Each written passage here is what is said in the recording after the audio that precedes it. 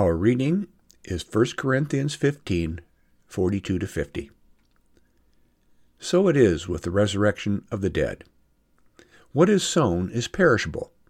What is raised is imperishable. It is sown in dishonor. It is raised in glory. It is sown in weakness. It is raised in power. It is sown a physical body. It is raised a spiritual body. If there is a physical body, there is also a spiritual body. Thus it is written, the first man, Adam, became a living being. The last Adam became a life-giving spirit. But it is not the spiritual that is first, but the physical, and then the spiritual. The first man was from the earth, a man of dust. The second man is from heaven.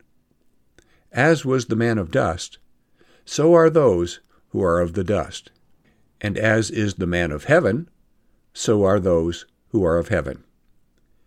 Just as we have borne the image of the man of dust, we will also bear the image of the man of heaven.